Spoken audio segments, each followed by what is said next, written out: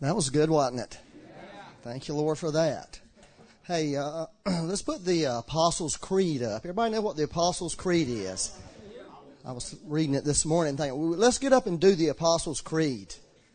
Some people may not know what it is, but it's good. Well, this has been around at least since 400 A.D. Okay, that was the first time that there's any written thing about this thing called the Apostles' Creed. And a lot of people believe that each of the 12 apostles did one of these. You know, nobody can prove that, obviously, but that's what they believe about it. I can imagine them doing it. Okay, I can imagine which apostle did which one, but I wanted us just to do it. This is something that's done around the world probably every Sunday in traditional churches. We don't tend to do it that much, but I think there's such power. A creed, obviously, is a belief. Is you're declaring something. When we say things that we really believe, there's power on them. So let's do this together. I'll get Becky to lead us in it because I'm not good at leading that kind of stuff. Surprise. Y'all ready?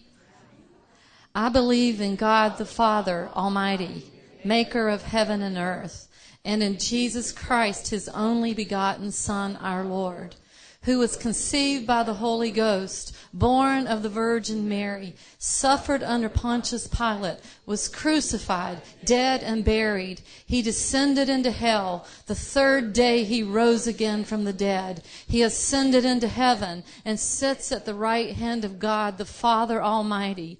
From thence he shall come to judge the quick and the dead. I believe in the Holy Ghost. I believe in the Holy Catholic Church, the communion of saints, the forgiveness of sins, the resurrection of the body, and the life everlasting. Amen. And by the way, the Catholic Church means the Church Universal. So amen. Yeah, I used to wonder about that Catholic Church thing. It's not the Roman Catholic Church. It means the church across time since the day of Pentecost and across the nations. It's what yeah. You know, I was thinking this morning somebody should do like 12 messages on each one of those. Like start out with the first one and keep it up there, somebody. Yeah. That's what I was thinking anyways.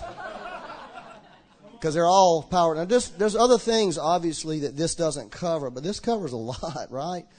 I wanted to make one other comment about that was important. This morning when we came in, the first song we sing is You're Welcome in This Place. That was really good, wasn't it? Well, one of the things I was really feeling really strongly through the song was not us saying to the Lord, you're welcome here, but the Lord was saying, you're welcome. And, you know, later we sang about Jesus being exalted to the highest place, glory in the highest. And that's where the Lord has invited each one of us into that place. We're seated with Christ in the heavenly places. That's a fact. But God wants to invite people to experience that would become a reality in your life. When you begin to believe that in a practical way, that you are seated with Christ at the highest place there is. Christ has been glorified to the highest place at the right hand of the Father in heaven. And each of us have been invited to sit with Him there and to partake of a fellowship with Him there. Isn't that powerful? And so y'all didn't act like that was powerful. Y'all said, yeah, that's great. Thank you, Lord. I mean, next. That's enough to really, if you really think about that the Lord, we're saying, Lord, come. And He said, no, you come. We're saying, Lord, come and fill this place. No, you come and fill my spot. You come and be with me. You see, there's an invitation from the Lord, and the Lord wants to shift our thing and just us trying to get God to be with us. He wants us to be with Him. Okay? And if we're with Him, He's with us. But He's really calling us to really begin to practically experience being with Him.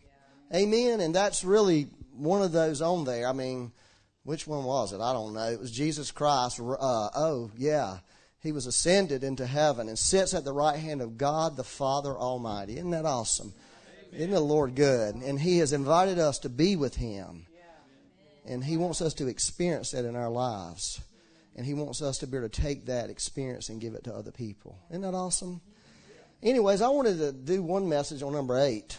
I love that they have I believe in the Holy Ghost. See, those people knew some stuff. They knew about the Holy Ghost. They said they believed in the Holy. How many people believe in the Holy Ghost this morning? Now, that's just not saying there is a Holy Ghost. There's something more beyond it. I wanted to tell you about an experience I had with a universalist. Y'all know what a universalist is as a person? Well, this person was a very sweet person, and she came to the church a few times because she just loved coming into the church. She told me, I love this here. I love how Spirit is here. And I was thinking, how Spirit is here? And she would talk to me about Spirit. Well, the universalists basically their name is, they don't believe in the Father, Son, and Holy Spirit. They believe God is God. They believe Jesus was a Son of God who followed Spirit all the days of his life. That's what they really believe. So they don't really believe in the Trinity. They believe in, that's why they call them universalists, one. But I got to thinking how, not only is that that's a heresy towards Christ, it's also a heresy towards the Holy Spirit. The thing I thought about is, we believe in the Holy Ghost. In your mind, you can think some stuff, right? But the Holy Spirit or Holy Ghost, he's not a phantom, okay? He's not a ghost or a spirit like we would tend to think in the natural that a spirit is, okay? And, Jesus said this, this is amazing. 13 times in John 16, he referred to the Holy Spirit as a person. 13 times in one chapter. Now, John 16 is like a major chapter where Jesus talked about the Holy Spirit, and he referred to him as a person over and over in that chapter. And so here's some thoughts I wrote down, just thinking about that. The Holy Spirit is not just a blessing to be received. Okay, he is a blessing, but he's not just a blessing to be received. He's not just an experience. We love an experience in the Lord. We believe experiences are vital in the Lord, but the Holy Spirit's not just an experience to have. He's not just an influence. He's not just an influence for good or godliness in our life. That's not what he is. But he is a comforter who feels things. A comforter in itself is someone who feels something, senses things, feels people's hearts, feels their sorrow, feels their pain. He's a teacher who educates people. He's very vitally concerned about teaching us things. He's also a guide who wants us to follow him. He's the creator, convictor, sealer, enabler, revealer. He's a builder. The Holy Spirit really is our life on this earth. He's the one who gives us the life of Christ. And one of the things that I feel about the Holy Spirit is power. Okay? He's power. Anytime the Bible talks about the Holy Spirit, when it really gets down and talking about what he's doing, there's power. And the church has really not really done well with the power thing, I don't think, because, we sort of have these extremes about it. We have the extreme of people as hype. It's not real. You know what I'm talking about? Nobody wants that. Everybody can see through that, right? You can see through all that. And a lot of people go along with it for a while, hoping that it's real. But in the end, it turns out to be not so real. And who needs that, right? I'm not going to even waste a second going after something that I would hope is real. But then there's the other side of Christianity that has, it's a philosophical Christianity. Y'all know what I'm talking about? It's philosophy driven. It's a lot of talk and a lot of good things said, but at the end of the day, nothing is really said. At the end of the day, nothing is done. And it's really, to me, it's error. And it's leading us into greater error. So I see both of those paths that can really lead us into error. If you want to know, read Acts 17. I'm not going to read that. Paul was at Athens, and he preached in this place called Mars Hill. And it was a place where there was a lot of philosophical people who gathered and taught philosophy. And, it was a very, very weak day for Paul in terms of God saving people, God healing people, God doing what he normally did with Paul. And, we may rejoice in that day. Okay, in fact, there are churches who model themselves around that, which I think is like the most insane thing in the world. Because Paul left that place and went to Corinth, and he said, he didn't come, I'm not coming with excellency of speech. In fact, he said, that didn't work. That didn't work talking to those people, on their level. None of that worked. I come to know Jesus Christ and him crucified. Okay, that's what he said. He just said, all that just doesn't. And see, I think, in Paul's day, in every age of Christianity, we have those two extremes working against us. And God really wants us, the believers, he really wants us to become acquainted with his power. He wants us to become acquainted with the Holy Spirit. And we have to get over these mindsets of the abuses and all the things that have turned us off about God's power. Do y'all know what I'm talking about? And so, because the Holy Spirit, he's about the power. I wanted to read this Luke 3, 21 through 23. This is about Jesus when he was baptized in water. When all the people were baptized, it came to pass that Jesus also was baptized. I want to encourage people in this room this morning, if you've never been baptized in water, that's a mistake. Now, being baptized in water will not get you to heaven. Okay? That's not what I'm saying. That's not what the Bible teaches. But it does teach this. It teaches that Jesus was baptized in water. The Great Commission teaches us to baptize people in water. So, it's for you. It's for us. It's for our growth. It's for our life. In some cultures, if a person's baptized into water, like a Muslim, if a Muslim person was baptized in water, becoming a believer, acknowledging he was a believer, they would be immediately disowned. Or a Jewish person, they would be disowned by their families. They wouldn't exist anymore. In fact, someone was telling me about people in Latin cultures who were Catholics, and they became Christians and got baptized in water. Their houses were burned down over it. And so you see, baptism in water is something greater than we've made it. Okay? And so to me, it's not like, well, we can decide if we want to do that or not. No, it's something, Jesus experienced that for us to see. Okay? If he did it, we should do it. I mean, I'm one of these people, if Jesus is doing something, I'm doing it. The only thing I don't do that Jesus did was I'm not dying on no cross. And the reason I'm not is because he died once for all men, right? So we don't have to do that. But everything else we get to do. Amen? Anyways, and while he prayed, the heaven was open. That's awesome, isn't it? Prayer really does cause an open heaven to come in your life. I mean, just prayer. Come on. How many people are praying regularly? I read this thing. I want to tell you this. I'm sorry. I'm off this. But I read this thing this week about what the best pastors. This guy did all this research on the best pastors in America. And you know what one of them was? And I thought, that's ridiculous. Duh. That they have a set time every day where they pray. And I thought, you kidding me? Like some of them don't. You're a Christian and you don't spend time every day talking to the Lord. I mean, and a lot of people tell you they don't have time, but that's not really the truth. You have time for what you want to have time for. Now, that's the real truth. Okay? You do what you want to do if you can. So I want to encourage you about prayer. Prayer is awesome. Prayer is not legalism, not no bad. It's a great thing to talk to the Lord about your life and what's on your heart. And some of us love to pray scriptures. When I read the scripture, if I'm reading and I come across a prayer in the scripture, I immediately start praying that prayer. I just sort of model it for me. And there's so much power on those prayers. And I really want to encourage you to pray if you don't do that. And because God really does want us to live under open heaven. And prayer is one of the ways that enables that. And then the Holy Spirit descended in bodily form like a dove upon him.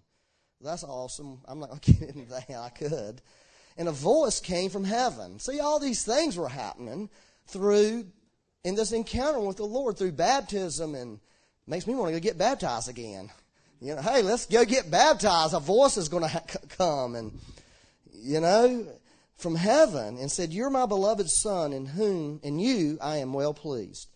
And that's the Father speaking to Jesus, giving him affirmation, giving him identity of who he really was. And I have said this a million times. I'll say it one more time. If you and I don't have that experience where God the Father speaks our identity to us and affirms us, we will never have identity or affirmation. We'll seek it everywhere else in the world. Okay? And it's like pouring water into a bucket with a hole in it. It'll just keep pouring out on the ground. And the next day you'll start all over again. Because you'll never feel affirmed in your heart. You'll never feel accepted. You'll never feel loved. You'll never really know who you really are. And only the Father can tell you who you really are, because He created you. And He can speak to you and say, this is who you are. And He can call forth that person that He called you to be. And you can begin to live the life that He called you to live instead of the fake life. It's like one preacher used to say all years ago, I heard him say, what if you got that you baked God cherry pies all your life and you got to heaven? He said, I didn't like cherry pies. You were supposed to bake pecan pies. Because we sought after something to fulfill us and something we thought God wanted from us. But when you begin to know who you really are, then you can walk in everything that God created you for. And it's a happier day. Well, I think if you don't have that this morning, we can pray for you, and God will do that for you. He's done it for many people in this room. Now, Jesus Himself, began His ministry at about 30 years of age. That's the next verse. And then it goes on and talks about. So Jesus lived 30 years of His life on this earth, a very righteous, holy man. Okay? He walked in holiness. He walked in righteousness. But it wasn't until the Holy Spirit came upon Him that Jesus began His ministry. In other words, this is the truth. Living a righteous and holy life will never fulfill God's purposes that He has for you. Now, I'm just going to be honest with you. It didn't happen to Jesus until the Holy Spirit came on Him. Now, that doesn't disregard the absolute need of righteousness and holiness, but it does tell us this one thing. Righteousness and holiness alone will not get the job done. Now, that's what that tells you. And see, that's one of the problems with the church, is there's this element of the church that wants to talk about, that's the main thing. Well, it's not the main thing. I just want to say that to you. Righteousness and holiness is not the main thing. Righteousness and holiness and power is the life that God's called us to live. That's the main thing. That's how God wants us to live our lives. If we're going to fulfill His purposes, if we're going to see that if the Father's business that Jesus said, I must be about my Father's business as a 12-year-old, and then for the next 18 years He was in subjection. He was being apprenticed to do that. And when the Holy Spirit came on Him, then He was enabled and empowered to do that. That's not dismissing the need for us to be righteous and holy, but that's been taken care of. Right? We've been made righteous in Christ. We have that. I'm not dismissing that. I'm just saying that alone is not enough in mine and your life. And you will be stumped spiritually if you are not walking in the power of God. If you don't have the anointing of the Holy Spirit working in your life, you're going to be stumped spiritually. You're not going to grow spiritually. You're not going to grow in the fruits of the Spirit, much less the gifts of the Spirit. You're going to be immature as a Christian. Are y'all good? Anyways, let me read this 2 Thessalonians 2:9. I'm pretty happy this morning, but I hope I'm not sounding any other way. The coming of the lawless one, this is one little pluck out of 2 Thessalonians. The coming of the lawless one is according to the working of Satan. Satan is at work. Even though he's been defeated, he's still working. He's a defeated, whipped old devil, but he's working. But the Satan has power. Paul calls him the prince of the power of air. Don't be fooled. The prince of the power of air. That means that there's power. Even though he's been disarmed, he has power. Right here it says, with all power, signs and lying wonders. So you see, in the realm of darkness, there's power. There's lying signs and wonders. Okay, so the church is so freaked out. We can't be deceived. And it's just foolishness. That's not the way to keep from being deceived. The way to keep from being deceived is get so familiar with real power, the power of the Holy Spirit, with real signs and wonders. Right? That's what God wants from the church. So when the faults come, we can stand against it. There's a story in the Old Testament. Remember, Moses had this rod that the Lord showed him this little trick he could do with it and throw it down and it'd turn into a snake. And, the Lord did that, right, in the Old Testament. And so the day came, there was a showdown between Moses and Aaron were there, or between their rod, the rod of Moses, and the sorcerers and the bad guys of Pharaoh. And Moses threw that rod. Well, actually, Aaron threw it down, if you read it. He threw that rod down, and it became a snake. Well, Pharaoh's sorcerer said, well, we can do the same thing. They threw their rods down, it became snakes. So you see, they had some power going. They turned a piece of wood into a snake. But guess what happened? The Lord, Moses' rod, Aaron's rods ate their snakes. And you see, that's what God wants. That's a beautiful picture from the Old Testament of a power showdown that I'm telling you the church is going to have to face one day. There's a power showdown. And our snake needs to eat their snake instead of their snake eating our snake. Are you following me on this? One time years ago, I was down in Columbia, South Carolina. Anybody go to Columbia? Well, there was, at the time, I don't know if there still is, a very concentrated area of palm readers and psychics and all that stuff. There was an area, it was like everywhere. Well, I was pretty interested in it because when I grew up, I knew people who did that stuff. I knew them like on a personal level. And they're pretty much normal acting people, except for they've tapped into the demonic realm. And so I was asking the Lord about all that down, like, man, Lord, somebody needs to do something about this. And the Lord said, what about you? I said, I think so. I think the Lord's called me to invade darkness like that. And he said, but you need to learn about the power of God before you go there, because you're not ready to go and face that level of power that they're operating in. But there's going to come a day, when God's going to call the church into these dark places. And, I don't want to go into those dark places unless God's called me there and equipped me to be there to demonstrate His power. Are you following what I'm saying? It's like, you hear a lot of young people who, want to be musicians. They want to go sing in clubs, but they're so tempted to drink and get drunk and stuff, they shouldn't do it. It doesn't mean in one point in their life down the road they maybe should do it. But they need to do it when God has equipped them and called them into those dark places, so they won't go in there and just wind up doing what the people they're trying to reach and minister to. Does that make sense? Well, I believe that's what God wants us to do. Is I believe there's the Antichrist spirit. See, I feel like that the enemy's clever. I think he's got us so focused on the wrong thing. Even things that he's doing that are minor things that are tricking us. And why there's this much greater diabolical scheme being worked against us. And we're focused on stuff that really, that's nothing.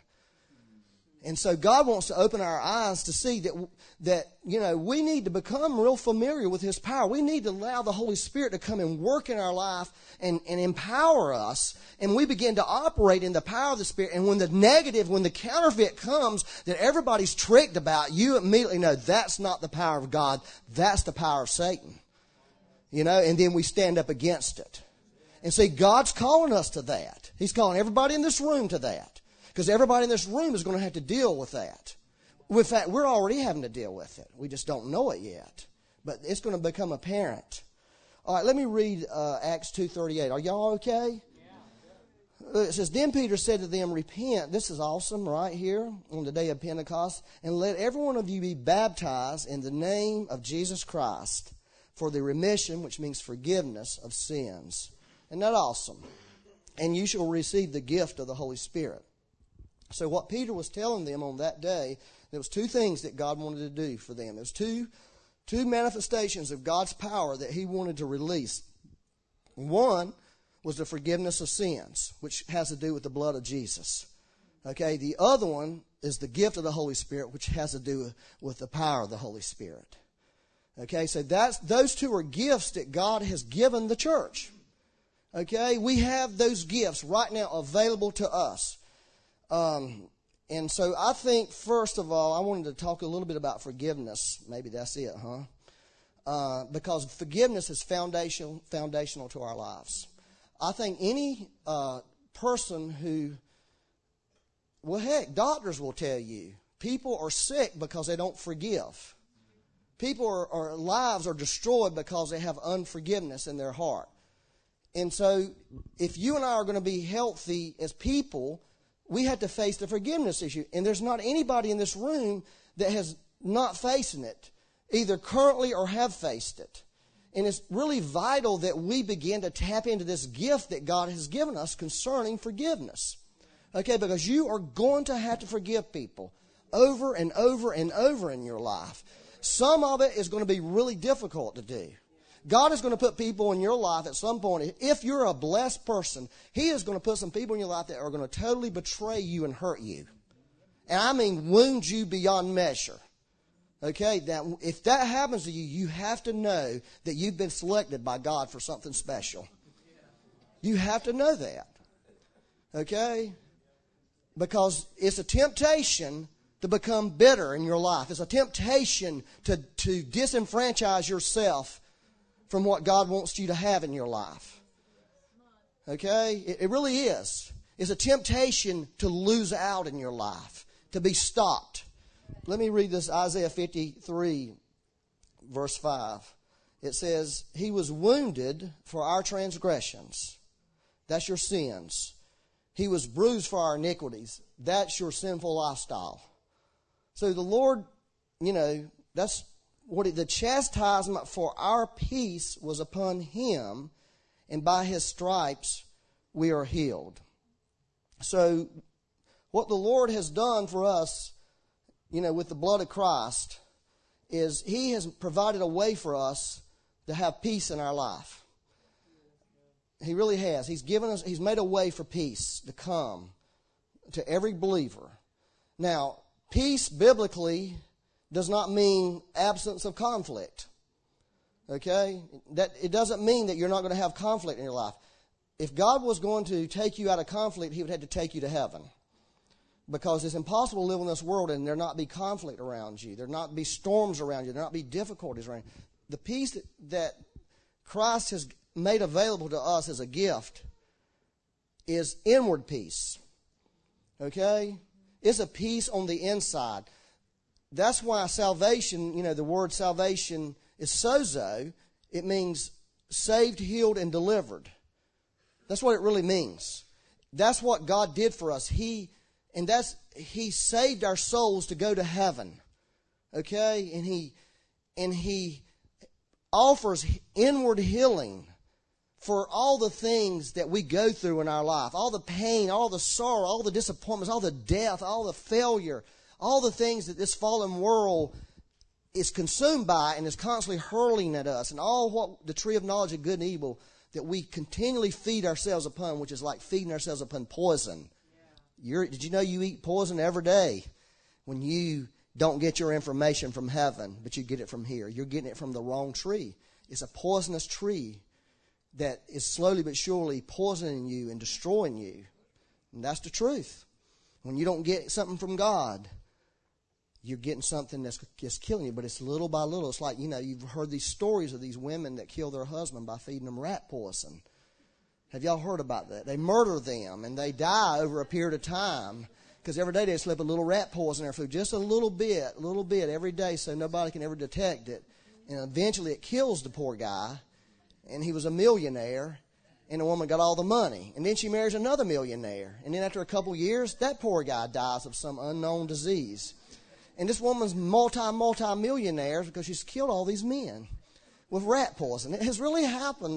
There's police evidence of this.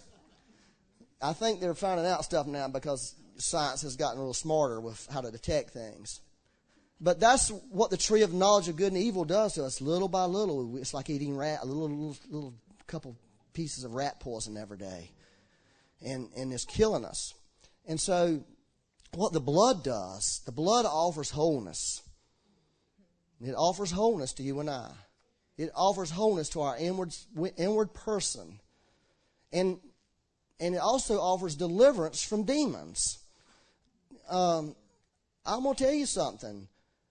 Everybody says a demon can't be in a Christian, but I don't think that's really true because I've seen demons come out of Christians. Now, I think those demons were not in their spirit. I think they were in their soul, the realm of their soul. Okay? That's just what I think. I'm telling you, I have. You can say what you want to, but there's people who's been delivered from demons in this church. They had demons. They said, something came out of me. That's what they said. I felt something come out of me. I know that's kind of hard on somebody, but I don't care. If you was a person who had some kind of demonic oppression working in your life, well, what does the Bible teach about strongholds? They're in our mind. They're in our mind. Demonic strongholds. That's a clear word from the Scripture, right? That's just That's like saying the demon's in your mind. Now, I know maybe that's not too far-fetched. That helps you a little bit, right? It kind of bridges you with the demons. But the blood of Christ can help us. See, God wants to get you free inside. Okay? And to live a life of wholeness. Okay? You don't have to stay the way you are. And you don't have to live a life of bitterness. Okay? You really don't. And there's doorways how we get messed up. And one of them, there's like 4 doorways, main ones, right? Somebody help me. One of them is drugs and alcohol abuse. That's a doorway for demons to get into your life. Number 2 is the witchcraft, right? Sorcery, right? That's another major doorway. Number 3, what's number 3, Tim? Fear. Wow, fear is another big doorway. If you were a person who got fear on you, Marlon was addressing that. Anxiety, that was the Lord. That's a way for the enemy to get in your life. And the other one is unforgiveness, right? Unforgiveness. And so this is what I would just tell you how to counsel anybody. You can pretty much be 80 to 90% sure if they're all messed up, they got one of those things happening in their life. It's easy. The sexual stuff?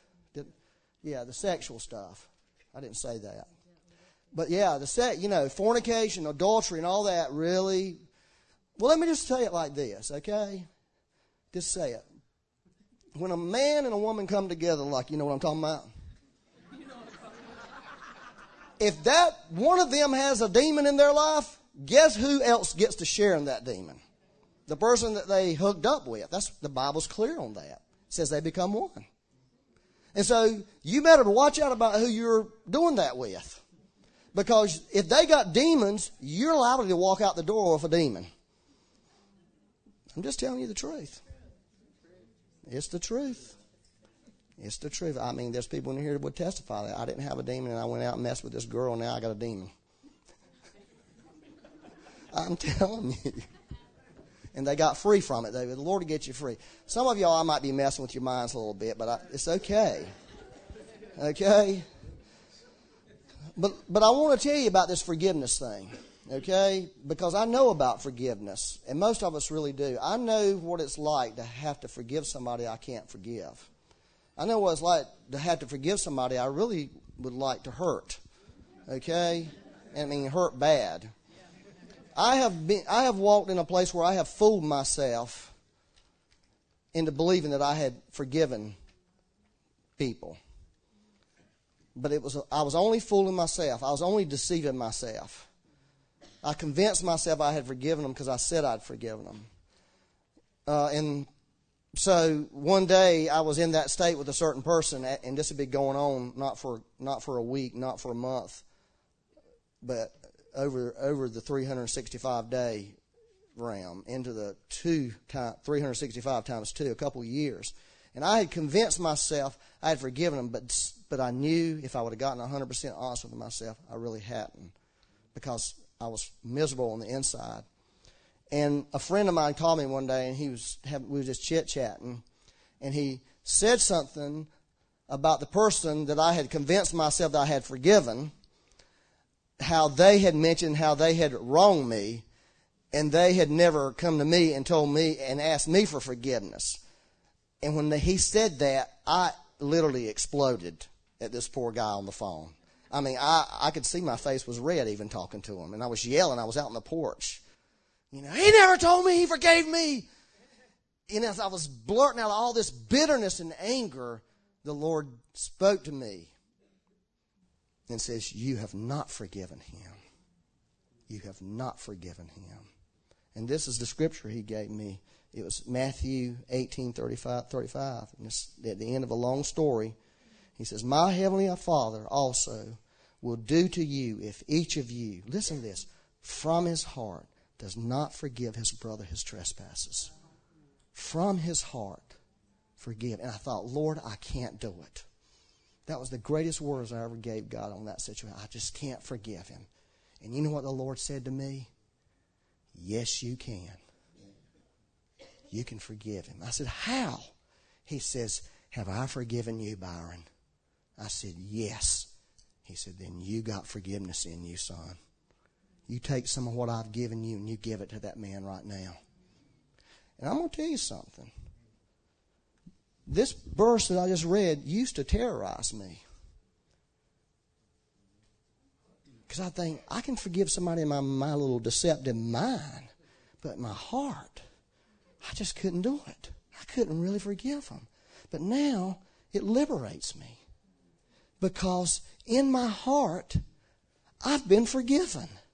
God has forgiven me. I know I'm forgiven. I have an assurance from heaven that my sins are forgiven. I have an assurance from heaven that I'm going to heaven when I die. I'm not sitting right here worrying, am I going to make it to heaven? Even when I do something bad, I don't sit there and think I'm not going to make it to heaven. I just think, man, that was terrible. I need to get this straightened out pretty quick here. You know, before somebody straightens it out for me, I'd rather straighten it out myself. You know, it's like, you know, when you're a kid, you do something wrong. You want to fix it yourself, not let your parents have to fix it, right? That's what I tell my kids. Do it right. If I don't fix it, the police will fix it. That's what I used to tell them when they were little. You're going to grow up in the police, or if you don't learn how to obey, the police are going to get you and put you in jail. That's what happens to people who go to jail. They don't learn how to obey when they're kids. My kids never bought that. They never would hear that from me. They just wouldn't listen to me on that. Anybody got any kids? You talk to them about it. Like, now, this is what I used to say to Philip in particular, since he's not here. Phil, I'm just telling you right now, tell me why you did what you did. Because if you don't tell me why, you're going to be in big trouble with me. But if you'll tell me why, I'll let you off the hook. He'd sit there like, I don't know. That's what he would say to me. I don't know. What do you mean? I would go through that whole story with him over and over. It's like I could never get him to tell me why he would do bad things. And finally I said, Philip, you know why you did bad things? Because you're like everybody else in the world. You were born to do bad things. Because you were born in the flesh. And you need the Lord to help you. In the meantime, I'm going to help you. You're on restriction. Anyways, back to forgiveness. This is amazing that day. This is really amazing. I made a decision in my heart. In my heart, I realized I can forgive this person. And I did. And I went to my mailbox. And this is back in the day of cassette tapes. Remember those days? Some of you do. Some of you old people. And, tape of the month. And I got a tape in the mail from R.T. Kendall, who's a great man I love dearly, a great Bible teacher. And the name of the tape was Total Forgiveness. On that very moment, that very day, 15 minutes I had that explosion. And I listened to this great word from R.T. Kendall about total forgiveness. And I realized the whole view of forgiveness in my life. But the thing that really was so good to me, because there's a lot about forgiveness that I don't really have to have, is that I know I can forgive today. You can wound me, you can hurt me, I can forgive you because I have forgiveness working in me because God forgave me.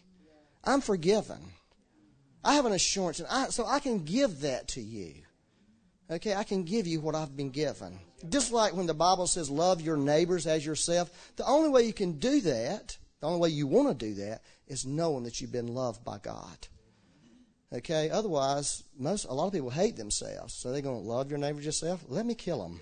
That's the way I used to feel. But I can forgive my neighbors as I have forgiven myself. Now, I do want to say this. I think on the forgiveness thing, it's hard to forgive yourself, okay, about things. Really, does anybody know what I'm talking about? I've learned in my life, if somebody messes up, I'm not even talking about a sin, but they make some mistakes, as long as they don't affect me. I'm just going to be true with you. I look at that person and I have a lot of grace and mercy for them. Like, it's going to be okay. God will restore you. God will fix that. God will be your rear guard. If you'll just get real with God, He will fix all that for you. But with myself, I've discovered I'm really hard on myself. Okay, I'm extremely hard on myself when I mess up, when I do something that's, I'm not talking about just a little, I'm talking about things that really, you know what I'm saying? There's some things you mess up that you pay a price on. Okay? God, I'm just saying, this is reality. There's some things you do in life you will pay big on. It's going to hurt you, okay, down the road. And you're sitting there, Lord, this is killing me. And I deserve this. And I acknowledge my part in causing this to happen. I have a really hard time, with myself, forgiving myself, letting myself off the hook. And I feel like a lot of people are like that. I don't think I'm the only person like that. I feel like, when we mess up in life, or if we fall into sin, or we do some ridiculous thing, we have to say, if the blood of Jesus is good enough for the Lord, if it's good enough for God, it's got to be good enough for me. It really does. It has to be. And that's what I've told people. Listen, because I had a lady come to me, and she had committed adultery. Okay? And so I was doing what you do. Listen, you got to forgive this man you committed adultery with. Because he did, he initiated, and she fell into a block. It was bad, right? And she was saying, Byron, I have forgiven that man.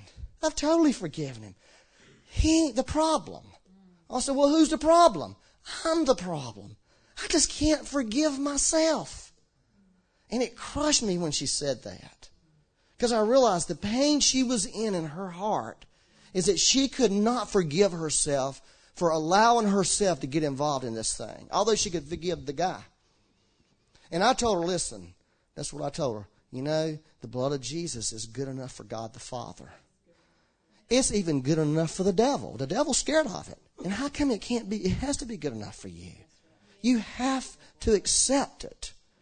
And we've had other people. We had a woman one time that when she was a child, she was sexually abused by her uncle or cousin, right? Uncle. And so, she grew up, and it messed her life up. I mean, she became a prostitute, a drug addict, and God saved her. But she came and said, and she was struggling, with her life, and we were talking to her, and she told us all these stories, and so we were saying, okay, now we need to help you forgive the uncle. And it was the same thing. I have forgiven him. You know who I don't forgive, though? It wasn't herself in this case. It was her parents. I can't forgive. My parents, they knew this was happening, and they wouldn't do anything. They wouldn't intervene and stop this man from doing this to me when I was a 12-year-old little girl. And it destroyed my life. A lot of people are like that with God the Father. I know a lot of people that are angry with the Lord because they say to God, God, why didn't you stop this? Or why didn't you do this? You could have done something about this. You have the power to stop this, but you let it happen. And they're angry with God. They don't forgive God in the sense like God's to be blamed. I think we probably all have done that at times. At least I have. I mean, I've blamed God, I've blamed myself, I've blamed other people. But I've found out that there's this power in forgiveness. And that's where wholeness begins in our life. It begins there, I believe. Because there is the beginning of a whole life. It's when God forgives us. When He forgives us of our sins, then we can begin to live a whole life. But we are faced with all these calamities. We're faced with forgiveness ourselves. We're faced with forgiving ourselves. We're faced with forgiving God, quote, forgiving God. We're faced with forgiving the person who over and over and over wrongs you. We're all faced with all that all the time. But, I just believe that there's power in the blood of Jesus. And I believe that, this is what I was saying earlier, I feel like the church in America, I've been asking the Lord, how can I get out of the church in America? I want out of the church in America. I don't like American Christianity. I can't stand it. It irritates me. I read the American Christianity stuff, and it drives me nuts. I'm repelled by it. And you know what the Lord told me? This is how you get out of that. You get it out of you.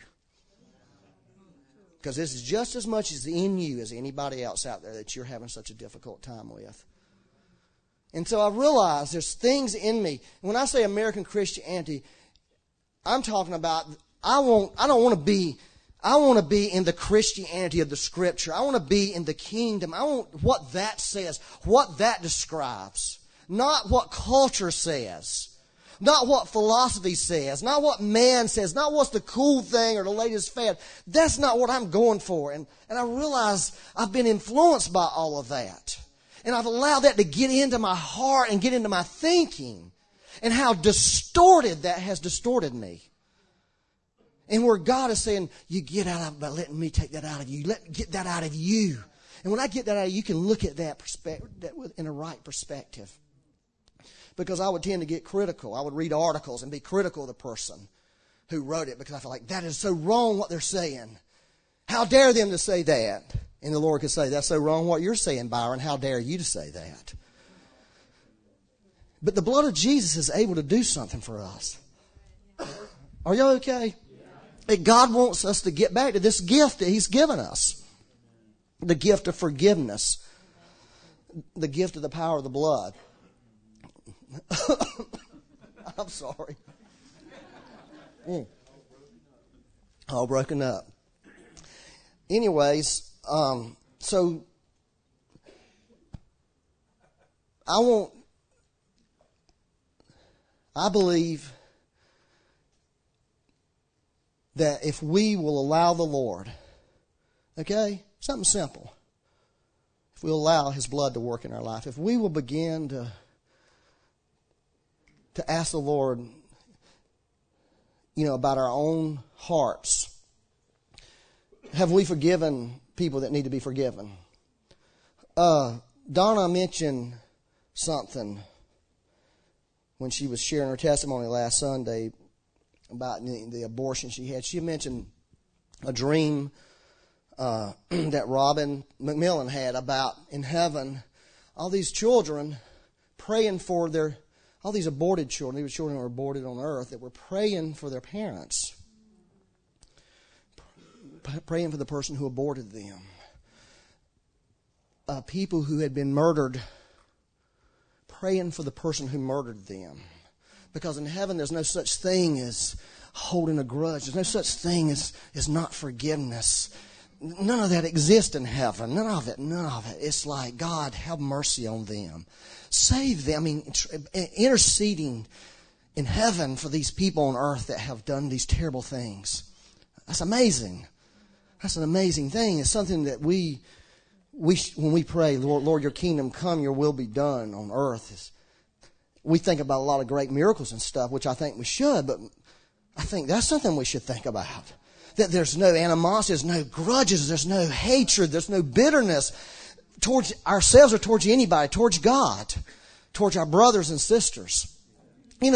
Forgiving someone doesn't mean you have to stay. That was something the Lord taught me. It's like, Byron, a lot of people don't want to forgive because they feel like they're going to have to stay in that situation with that person and keep getting wounded and keep getting hurt by them. But you don't have to. There's a difference between reconciliation and forgiveness. God demands forgiveness. He absolutely requires it, but He does not require us to be reconciled to people. He doesn't require it. That is not a requirement from heaven. Okay? So we're free to walk away from relationships or have boundaries and distance in those relationships that are harmful to us. Okay? In other words, I'm going to love you from afar. But I'm not going to let you into my personal life where you're going to tear me apart, and I'm going to have to go through this whole forgiveness deal again because of the new things. And see, that was a freedom to me. But you see, God would like to have reconciliation. He would love for everybody to be able to get along, but that's going to be a miracle, right? It's going to be a miracle. Anyways, that's probably all I should be saying today, huh? And so, yeah, Becky says this is all. I'm done. That's right. I'm done when she says I'm done. Sure. To me, a big thing was forgiveness also doesn't mean that you're saying what that person did was okay. Yeah, that's correct. What he said was forgiveness is not saying, well, what they did was okay. In other words, somebody could hurt you terribly and you forgive them, but you're not saying you were right in what you did. It was okay what you did. Oh, no, it's not. In fact, this is what forgiveness does. Forgiveness does this. Think about a hook and a fish caught on a hook. It takes that person that you have on your hook that you're jerking around, and God goes and pulls out your little hook out of their mouth, but He sticks His hook in their mouth. Okay? Then they're on God's hook. It's between them and God. You're out of it. It's between, God can deal with them. That's God's job. That ain't your job. Okay, and then you're free. You can live a life of freedom. You can live a life of joy. You can live a life of peace. That's what Jesus said. That's what he said, the peace. God wants you to have peace. If you don't have peace, God wants you to have peace on the inside. He offers peace. And you know what the Bible says? It says this in Romans 15, that the God of peace will crush Satan where? Under what? Your foot. You see, when you begin to walk in peace, okay, inward peace, then you can deal with situations out here. Jesus didn't get up in that boat that night when they were about to die in that storm and start having some philosophical discussion with the storm. He didn't begin to talk about weather patterns. No, he got up and he said something to that storm. And why was he able to get up and say something? Because there was peace inside of him. And you see, when we get this forgiveness thing going, then that same peace that was in Christ, that's when our words can begin to speak to our situations. That's when our words can begin to speak to our storms. That's when our words can begin to speak to our finances. And that's when our words can even begin to just speak to those closest to us and bring the peace on them that they need. Isn't that powerful though? And see, that's the way God designed it. There is a lot of power in peace. There's a lot of power in peace. Amen? Yeah. So let's just stand up. Sure. Hey, y'all. So I went to this conference, not a conference, it was more like a workshop. Crazy Love Fest, I guess that's what we'll call it. This past weekend in California. And it's so cool to see the Holy Spirit working, because the same stuff we learn there, of course, is the same stuff that Byron's preaching about. And I just love that. But, one of the things that we talked about was that very thing of forgiving betrayal. And there was a couple little, sequences that you go through. Betrayal, that brings mistrust to people. It brings fear, and then isolation and sorrow. And what Marlon had said this morning about that sadness, if you feel like, you're on a low-grade fever of sadness through your life, it very well could be that you need to be forgiving those that you feel like have betrayed you, but it also goes if you feel like God's betrayed you. And that's something that I had to deal with this weekend. And I'm telling you what, it just is it will totally set you free. And so I would just encourage you, if you feel like that you have been betrayed, and that also that God has betrayed you, don't be ashamed about that, but just, ask the Lord, help me in this. And maybe even get with somebody today and just say, listen, this is where I'm at.